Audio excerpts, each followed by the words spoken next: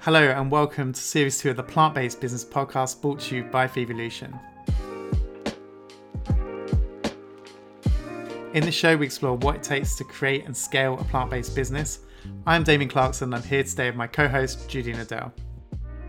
Each week on this show, we speak to a range of entrepreneurs and investors who are passionate about creating positive plant-powered change in the world. And this week, we speak to one of our brand heroes, Simon Coley, co-founder of Karma Drinks. We've been following these guys since the beginning of their journey, so it's a real pleasure for us to have Simon on the podcast. He is a native in New Zealand, and Simon, along with his co-founders, are really on a mission to disrupt the drinks industry. And they've built a brand totally obsessed with supply chain and support for their Karma Foundation that is based in Sierra Leone. So in this interview, Simon speaks candidly about the following: finding the balance between ethics and making a profit, the importance of branding and for purpose-driven storytelling, the work of their foundation and the important role this has in their business, fair trade and organic certification, and adapting their business in the wake of COVID-19. Look guys, we love this interview and we think Simon is a true brand maverick. So we can't wait to see where Karma Drinks goes in the future. Sit back and enjoy.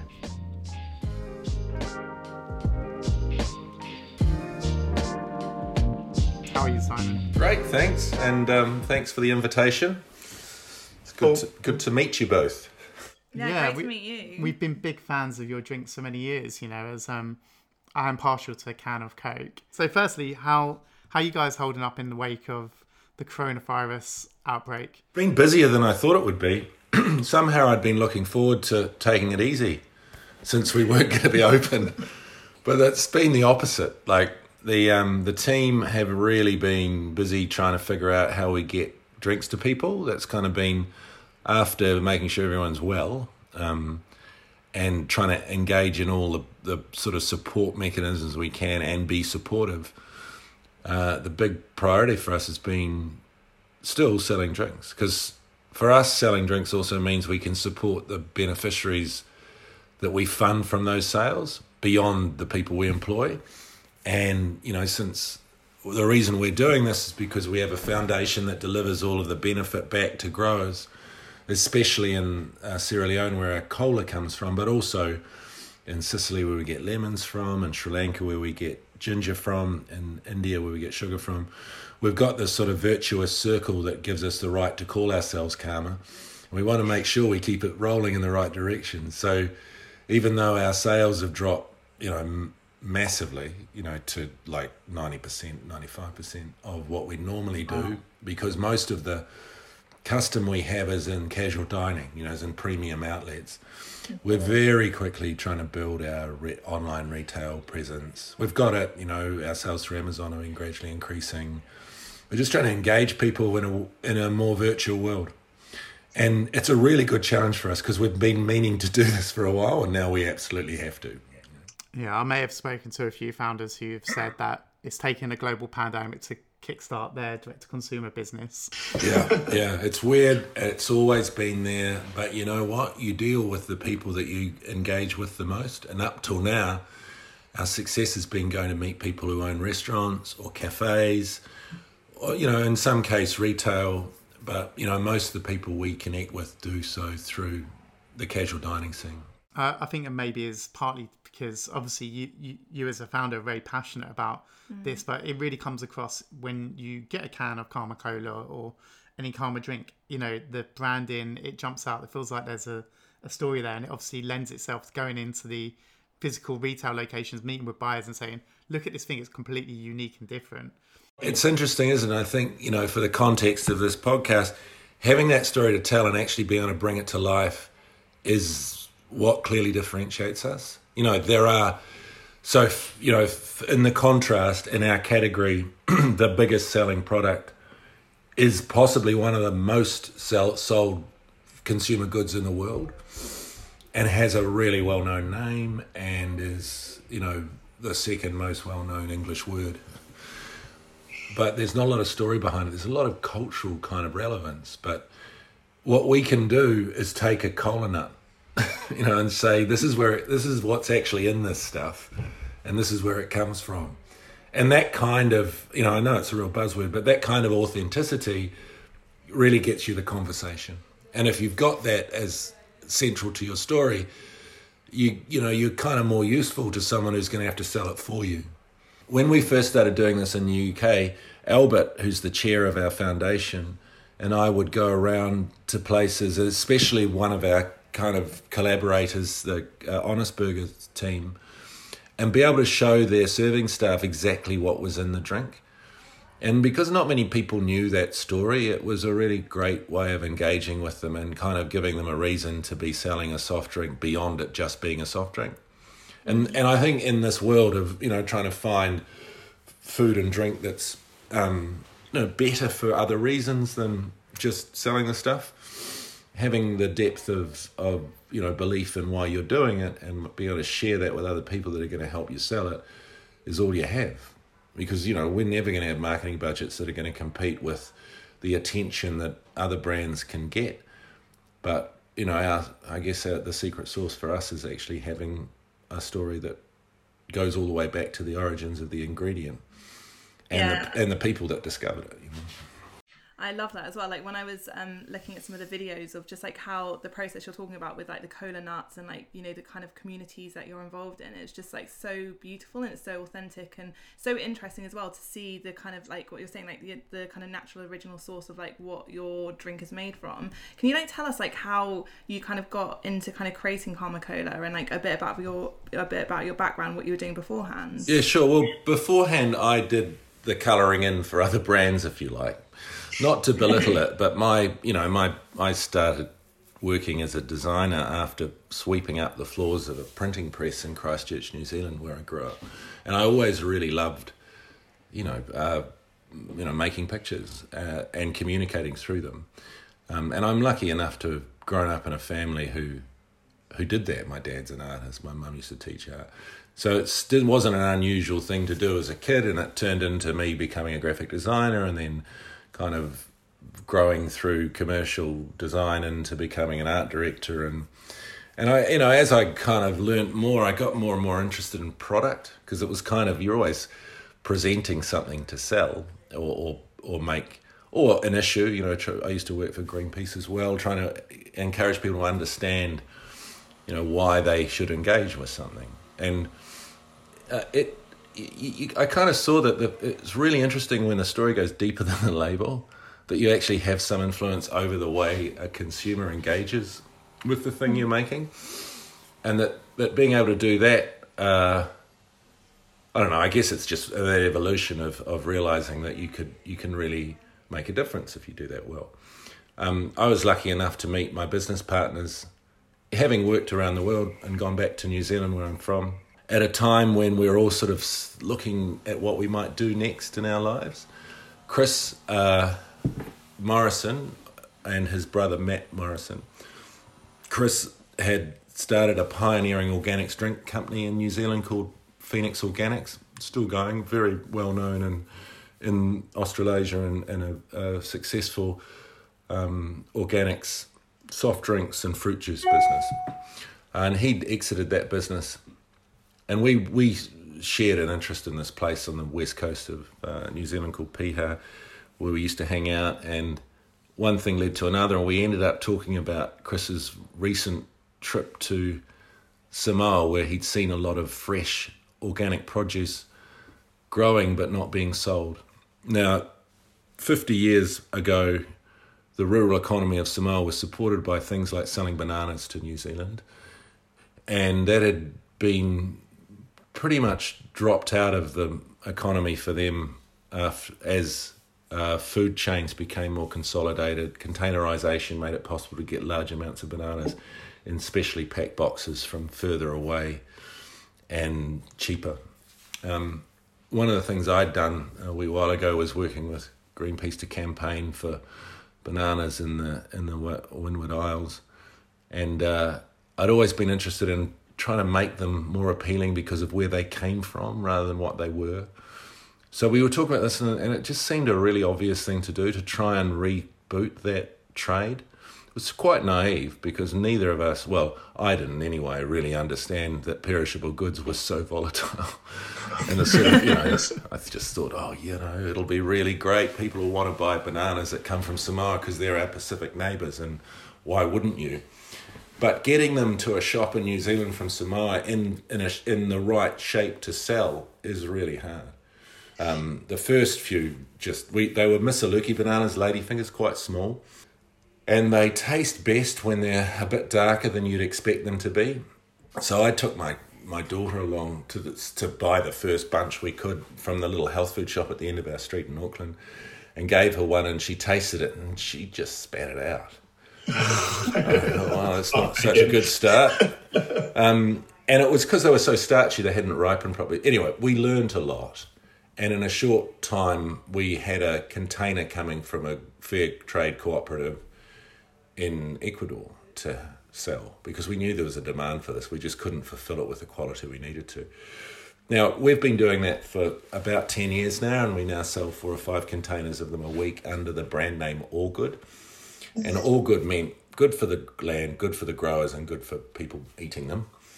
And it seemed a really nice, simple way to kind of make this virtuous circle we're talking about be useful, and create value, not for us only as business owners, but for everyone involved. Anyway, once we realised that we were in the banana business and still didn't know enough to make it work really well, we thought we'd better start looking at other products. We'd been talking to the Fair Trade Foundation and the then leader, Harriet Lamb, about whether or not we could get some cola. Because in thinking about names for our enterprise, I thought we could do that. Karma was a really nice way of explaining that virtuous circle. That if you have this relationship with producers, honoured the kind of, all of the actors in that transaction, including the environment they come from, you have a pretty nice way of explaining what you're trying to do, and try to balance the commercial side of it with the sort of ethical side of it. And I thought, we could do Karma Cocoa because they grew cocoa in Samoa. We could do Karma Coffee. We could do Karma Chocolate. We could do Karma Coconuts. Karma Cola sounds quite good. I wonder if we could do that. So the name kind of meant, it sounded great. And I thought, I wonder where we get cola from. And we've been talking to Harriet about this, and she knew someone who knew someone. And very shortly we were talking to Albert Tucker, who was in Sierra Leone in Freetown. He's a native of Sierra Leone, and he found a place where we could get some cola from. And, a few weeks after that, we had some cola nuts, and we were experimenting with drinks. Yeah. Had you considered yourself an entrepreneur before this point? No, well, I've never called myself that. I mean, there's a thing that happens in New Zealand because people don't specialise as much as other parts. There was a small population, lots of a sort of idea that you can have a crack at something. It's good and bad, It means you can, like me, be naive and get involved in importing bananas without knowing what you're doing. But it also there's something that comes with that sort of openness to learn that can be quite helpful. Yeah, I think that's a really important point. Every business we see around us has been created by someone who started off, with an idea. And maybe some had more resources than others, but essentially you just have to have a crack, right? And essentially that's what you're saying. You just sort of put it out there and saw what came back. It's funny, it's that whole. I mean, everyone asks, so what's the 3 bits of advice you'd give or whatever? The one I keep coming back to is just starting, because no matter how much planning you do for anything like this, it never compensates for what you learn when you're doing it. That idea of rapidly prototyping something so you can see what sort of feedback you get is great, because as soon as you're in the game, you're in the market, you're selling something, you can improve it. And it's also I think there's that whole culture of fear of failing, and you need it to be 100% perfect before it gets put out into the wide world, and you kind of don't really know how it's going to stick as well, even though you think it's going to be amazing and you can do as much market research and try to find your audience. Until you put it out there and try and build that community and audience, it's just always going to stay in your Excel document or in your head. So I really agree with that. And so the world was very different in kind of 2014 when you formed Karma drinks, and it had very much dominated by the big players in the space. So how did you go about educating customers about how your brand was different? What kind of tactics did you use to tell your story in a different way? At first, having a story made a difference, like being newsworthy. So there were a few milestones, like because we had to kind of over-spec our supply chain's efficacy by setting up the foundation. We originally thought the organic certification and fair trade license fee would substantiate our claims. And, that's sort of supporting that virtuous circle. We obviously wanted to support those groups because they're also a way of us building our following. But we couldn't get a fair trade certified cola, so we set up our own sort of DIY NGO, which is going quite well now, if we say so. It's like I think what we leverage in terms of what effort and resource goes in and what we see come out of it is pretty big. I don't know if it's 1 to 10, but it's significant. So if we look at some of the other actors we work with in those environments, especially in Sierra Leone, I think we can show that there's a really strong reason to consider that the foundation, although there's only a couple of people working in there, has a really good impact. It's a bit hard to get that on the back of a bottle, but what we originally got from being unique in this way was, Fair Trade saw us as a sort of benchmark and awarded us as the fairest fair trader. So that gave us the right to be talking to news, and we had a few moments on BBC and things like that were good for us, and we were trying to find distributors, and a lot of them saw that, and that opened a few doors for us. Then as we grow, I think you can only be new news once. So the shift then is going from, okay, so the story's there, it's obviously true. We're giving evidence every year. We're sort of or every quarter we're showing, how many young women have been educated because we've been able to fund that, how many more bits of infrastructure we've been able to build. Those sorts of things are kind of a habit we've got into in our comms, just to keep people engaged in what we're doing, especially trade, so that that having helped us, like with the specials we've done with Honest Burgers, some good has been done, and that reinforces the karma idea.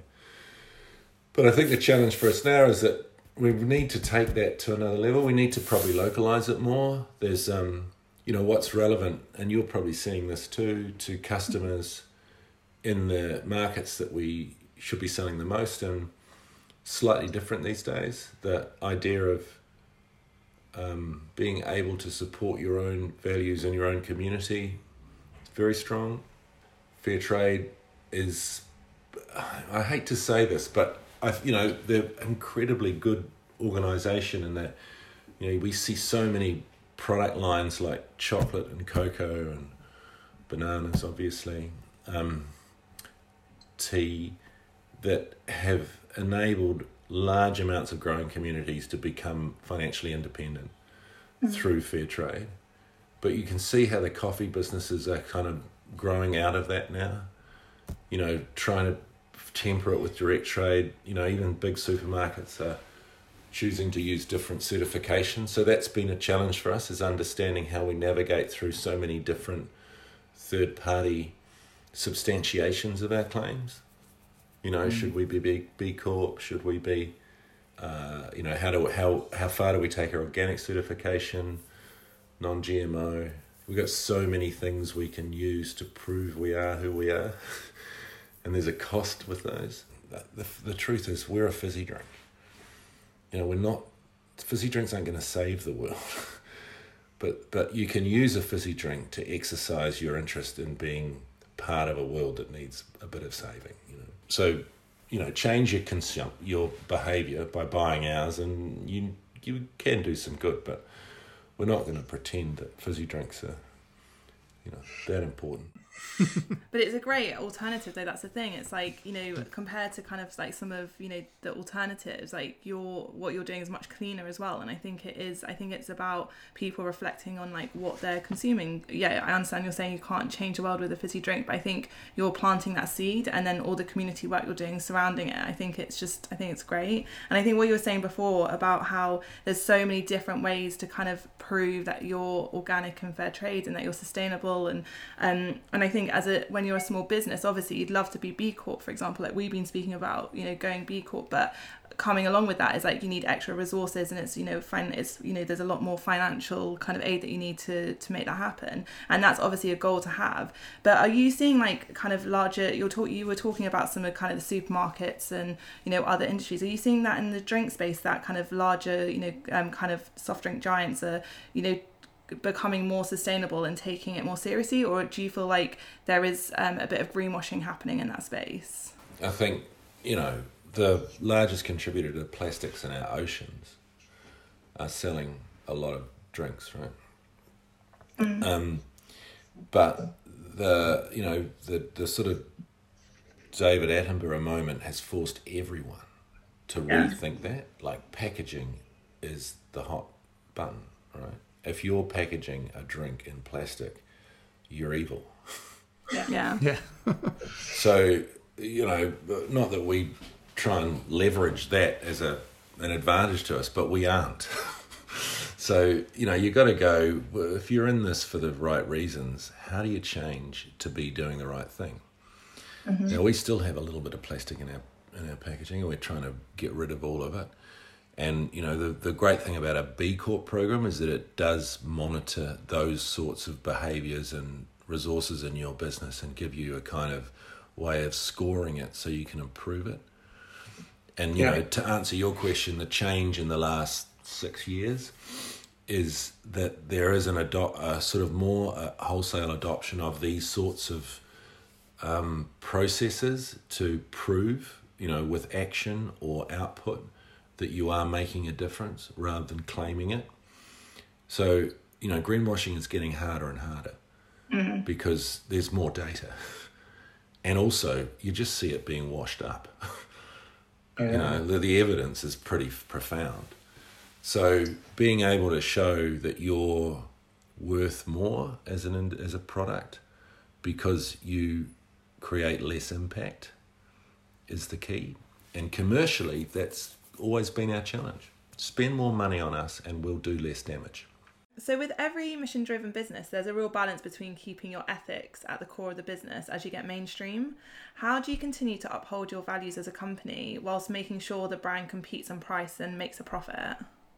That is a real challenge, and I think it's never solved. It's kind of the sort of thing you just have to keep asking. Would we produce an oat milk that isn't organic?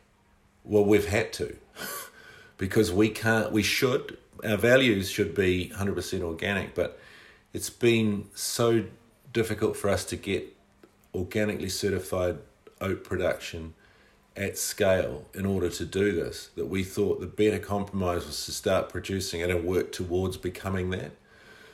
Definitely. Otherwise, we miss the opportunity. It's something I think, a company like Method, who are very good at this, always had that philosophy, like, we're going to do a great job, we're going to make biodegradable cleaning products, and we're going to not use surfactants that don't break down, but we're going to have to get there incrementally, because if we don't start somewhere, it's that starting thing, we'll never get there. So not trying to make an apology for not being 100%, pure, but I think it's important that you balance those things out, and that's often a case-by-case thing. So, we're looking at B Corp at the moment. We've already done a preliminary assessment.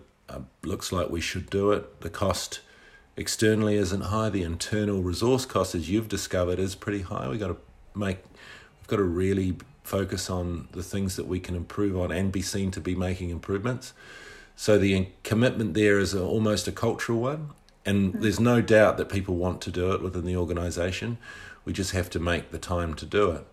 So those are the kinds of challenges to, stay commercial or become more commercially competitive, while embracing these values. And I think it's the great thing is that knowing other people are valuing it externally and buying your products because of it is the real return. Although it seems, brutally commercial, we're still trying to justify a marginally higher shelf price for all these values. So if that's tangible and people are believing it as consumers and they're prepared to pay for it, then we're okay. But we'll always have quite a high cost of good because of that, a transparent supply chain, understanding that we're wherever we can paying for organically grown goods, which is, never at price parity. And then supporting our foundation with money from the sale before the wholesale price. So all of that's magnified through the margin tree.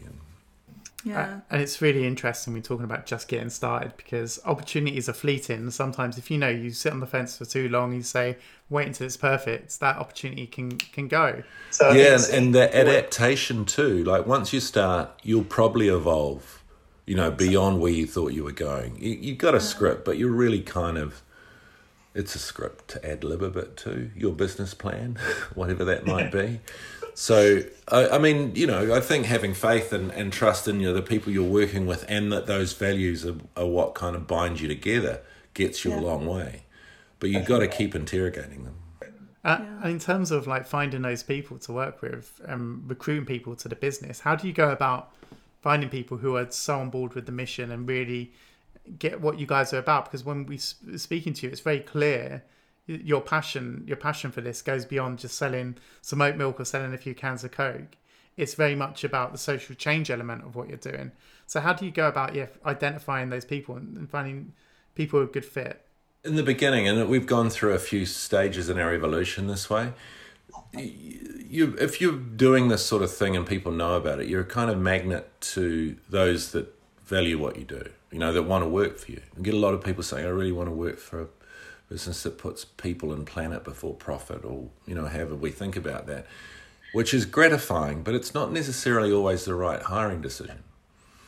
And as I've become more aware of the things we have to be good at, and this changes, not daily, but frequently enough as we learn more about what, collectively about where we're going and how, how we're transitioning from selling into certain channels into new ones. There's always a lot to learn. And often the best way to do it is to find people who already know about it. So the balance is always, I don't know if this is an easy answer, is you got to find the belief, the values, and the competency. Yeah. Mm-hmm. That's not easy. That's it, but it is a really good challenge, because there are great people out there. It's sort of the challenge of growing, is that you do need to be able to talk the talk with some of, if you're trying to get into a big supermarket, it helps if you've been in one before. Yeah. Otherwise you do spend a lot of time just trying to bang down the wrong door. Yeah. So, and that's where, my advice to other people who might be a bit earlier in the stage in their journey than we are at the moment is there is a lot of this experience out there in advisory capacity. It's good to ask a lot of questions of people like that. And to really get clear on how to build those relationships, because we've been fortunate. We're in, some of those big chains have really taken to us and wanted to be supportive, but there's still a way of doing it that's efficient and economic, and there's a bit of a science behind it. You need to know to really be able to make it work. Definitely. Ever-evolving process. Yeah. With creating a product, taste has to be key in order to get return customers. How long does the process normally take for you with your products, from when you first start experimenting to when you launch a product? And do you have any kind of tips for other food entrepreneurs listening to this podcast on how they can speed that process up? So the shortest we've done is 3 months, but again, it relies on a lot of experience. Yeah. And it's funny because you're sequencing a whole bunch of things when you're doing product development. One is the idea strong enough to be able to be understood so that everyone can actually make it happen. So that's a lot around the objective of the program. What does it taste like? How, who's the customer? And we've been pretty, we've done this freestyle a lot, because we do have some of that experience and haven't had to have too much process. But it's also, it's hurt us, to be honest, to not to have process as well. Like, when we're not synced up well and we've got a product but we don't have a way of presenting it, and that they're not really in sync, there's a lot of frustration because, we've got a recipe but we don't know what we're going to call it, or we've got an idea for a product, we don't know how to formulate it. You're always going to have those sort of things that you've got to keep in step with each other. When you're distributed around the world, we've developed product from the UK in New Zealand, or for the UK in New Zealand, and had to have our tasting couriered backwards and forwards. So you've got to communicate well, you've got to understand the nuance across the markets and the sort of way we're operating. I guess the advice is get really clear on who it's for early, because we've often just gone, it's for us, and that's totally valid. People like us is a good target audience. It's just knowing that there's enough of them out there, and the occasion it'll be for, and price point, all that normal stuff that when you're in our position you kind of can overlook because you just go, oh, we can make that, let's just do it. Yeah. So that's important. But in terms of, like, for us, our flavours are experience of the team and really good partners.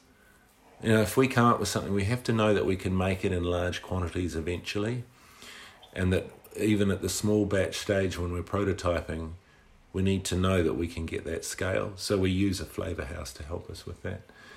We can't own a factory, so we have someone making stuff for us, but we own the recipe.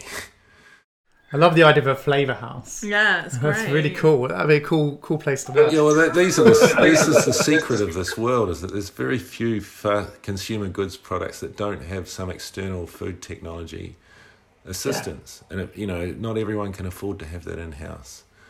So we'll get all the ingredients and we'll work out what the balance of flavours and things should be, but we'll use someone that we know can help make sure that those flavours are always going to be consistently put together. Very cool. One thing I'd like to touch upon, there's obviously been some big acquisitions that have happened in the drinks industry over the past sort of 10 years, I guess. And obviously the acquisition of Innocent by Coca-Cola was a massive one in that world. Yeah. Is this something in the future, if this came along for you guys, is this something you would want to do, or do you see yourselves as, just building a business for the next 20 or 30 years? That's a dream, or is it? A lot of that's around speed. So if you think about it, that there are companies out there that already have manufacturing, distribution, a whole bunch of things that we don't have, and they work and they're economic, Yeah. So if our motive is to get as many of these drinks into people's hands and sell them so we can do the good through the foundation, then getting scale through being able to use other people's infrastructure, for me, seems like a reasonably okay move. I don't think we'd do it with... I haven't spoken directly to those people, so I can't be an authority on that. But, you go, that might be where we need to go. It'd be great to think we could do it on our own, but we can't. We're not that.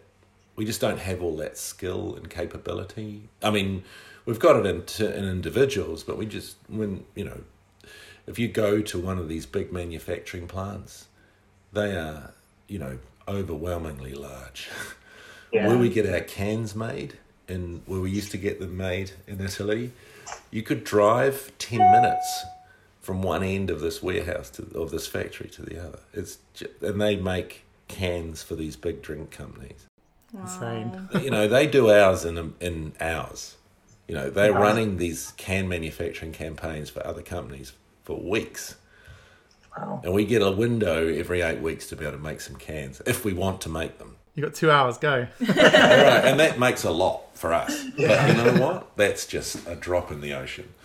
So it's knowing that, when there are a couple of billion colas consumed a day, we'd be lucky to have sold that many in our entire lifetime.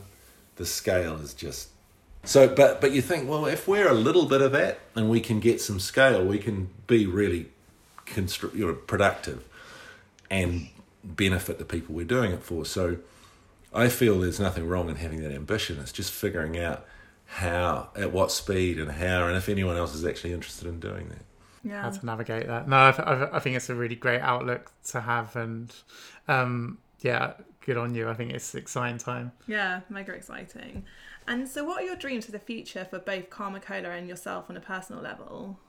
I think that, I mean, the thing I've had, the moments I've had doing this that are the most memorable are things like visiting the growers or the people we work with in Sierra Leone and thinking, wow, we're responsible for some of this. And it still feels like that's, you know, the best outcome is that is durable enough to carry on. You know, whatever happens, you want to make sure those things that otherwise you know, it's a story that you know, has an end and we don't really want it to. It's also pretty important for us to be able to, and this is one of the things we're going through at the moment, is just to bring other people into the business to help grow it. Yes. You know, we've just got a new CEO on board, a guy called Ben Dando, who's been with us. He's probably had the most interesting first 30 days. He's on day 34 today. So if you imagine what it would have been like to come and work for us and go, wow, you know, this is a brand that I'm really interested in.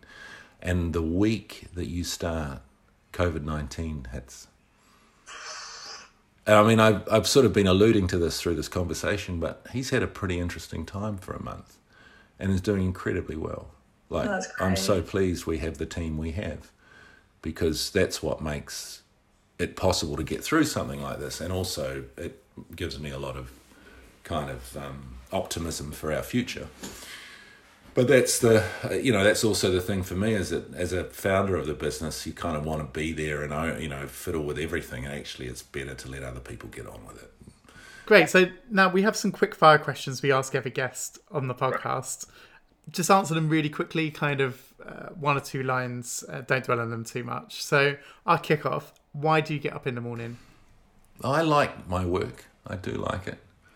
I also get up to, you know, make tea for my partner and make sure the kids are okay. At the moment, I get up to try and make some bread if I can find that yeast. But I do, you know, from a work perspective, I do love doing it. You know, that's great. Yeah. What problem are you trying to solve with your business? Currently, just getting through this. You know, it is a kind of all hands on deck. What do we have to do immediately to make sure we're in good shape? The two big challenges around, you know, our big focus at the moment is how long can we last and how much do we need? Yeah. So what resources had the biggest impact on your business? It's interesting. You know, a while ago I would have said all the inputs, like do we have everything we need? Because we've been having stock outages. We couldn't quite get the demand to supply thing working with the contractors and others we use. But now I'd say it's demand. You know, it really is. You know, again, immediately the issue is what channels can we be available in? And we're rethinking the way we think of our performance in terms of building new ways of being available to people. It's that whole thing we started with. You know, we've got to have to become digital or much better at online sales almost overnight. What are your top 3 books or podcasts you recommend to entrepreneurs? I really like, there's a Malcolm Gladwell one called Revisionist History. I don't know if it's good for entrepreneurs, but I quite like his view on insights that have made you think differently about, you know, phenomena that have happened. I find that really quite inspiring.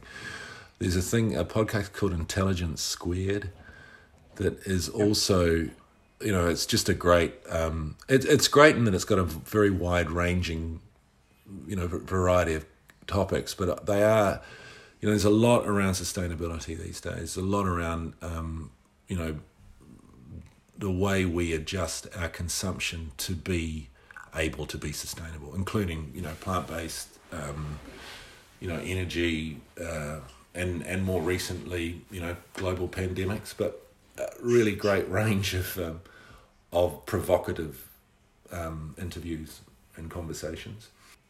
I still quite like Business Week. You know, that's I get that on my iPad. I read that a bit.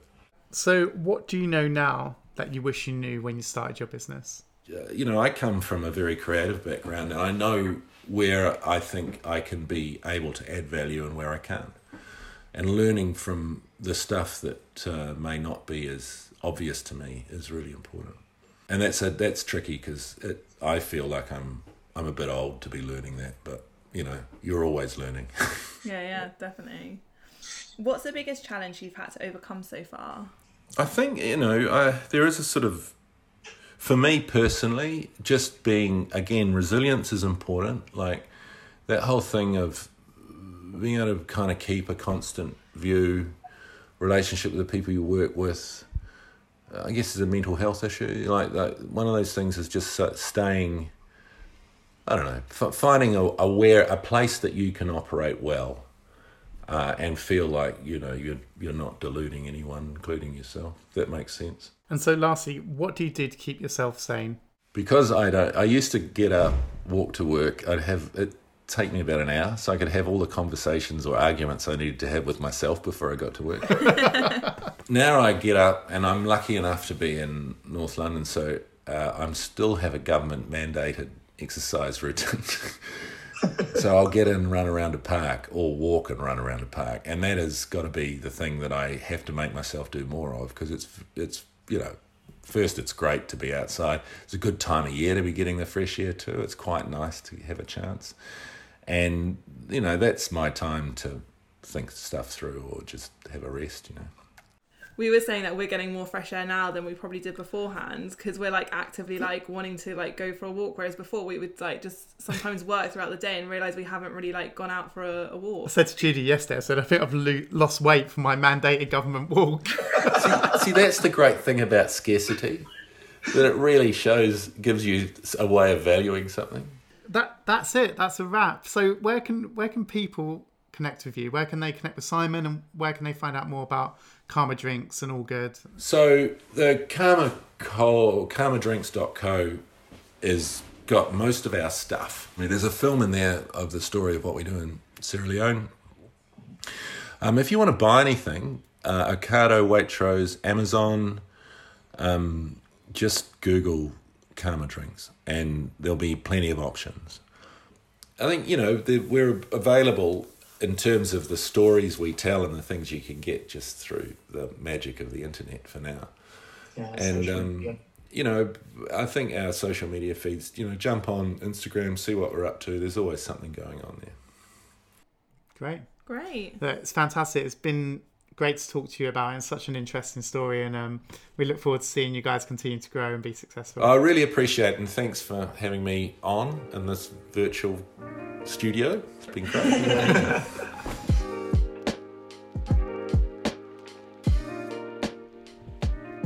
Hi Plantpreneurs, thanks for listening to this episode of the Plant-Based Business Podcast. It was produced by Vevolution, and this series is hosted by myself, Damien Clarkson, and my co-host Judy Nadel. Before we go today, I have a quick favour to ask. At Vevolution, we believe in the power of business to positively impact the planet. This is why we created the podcast, to help accelerate the good work you're all doing in making the world a better place. But we need your support to keep this community going. We've created a new plant-based business community over on Patreon. For just a few pounds a month, you can support the show in growing and helping us to shine a light on the plant-based businesses changing the world. So please head on over to www.patreon.com/plantbasedbusiness and show your support for this podcast and the free content we create. Also, please remember to share this episode in your favourite social network. I can't tell you how much things like reviews and social shares help us and our mission to tell the world about the growth of the plant-powered business movement. You can find us on Instagram at plantbasedbusiness_ and at Vevolution_. Okay, keep safe, and we'll see you all again soon.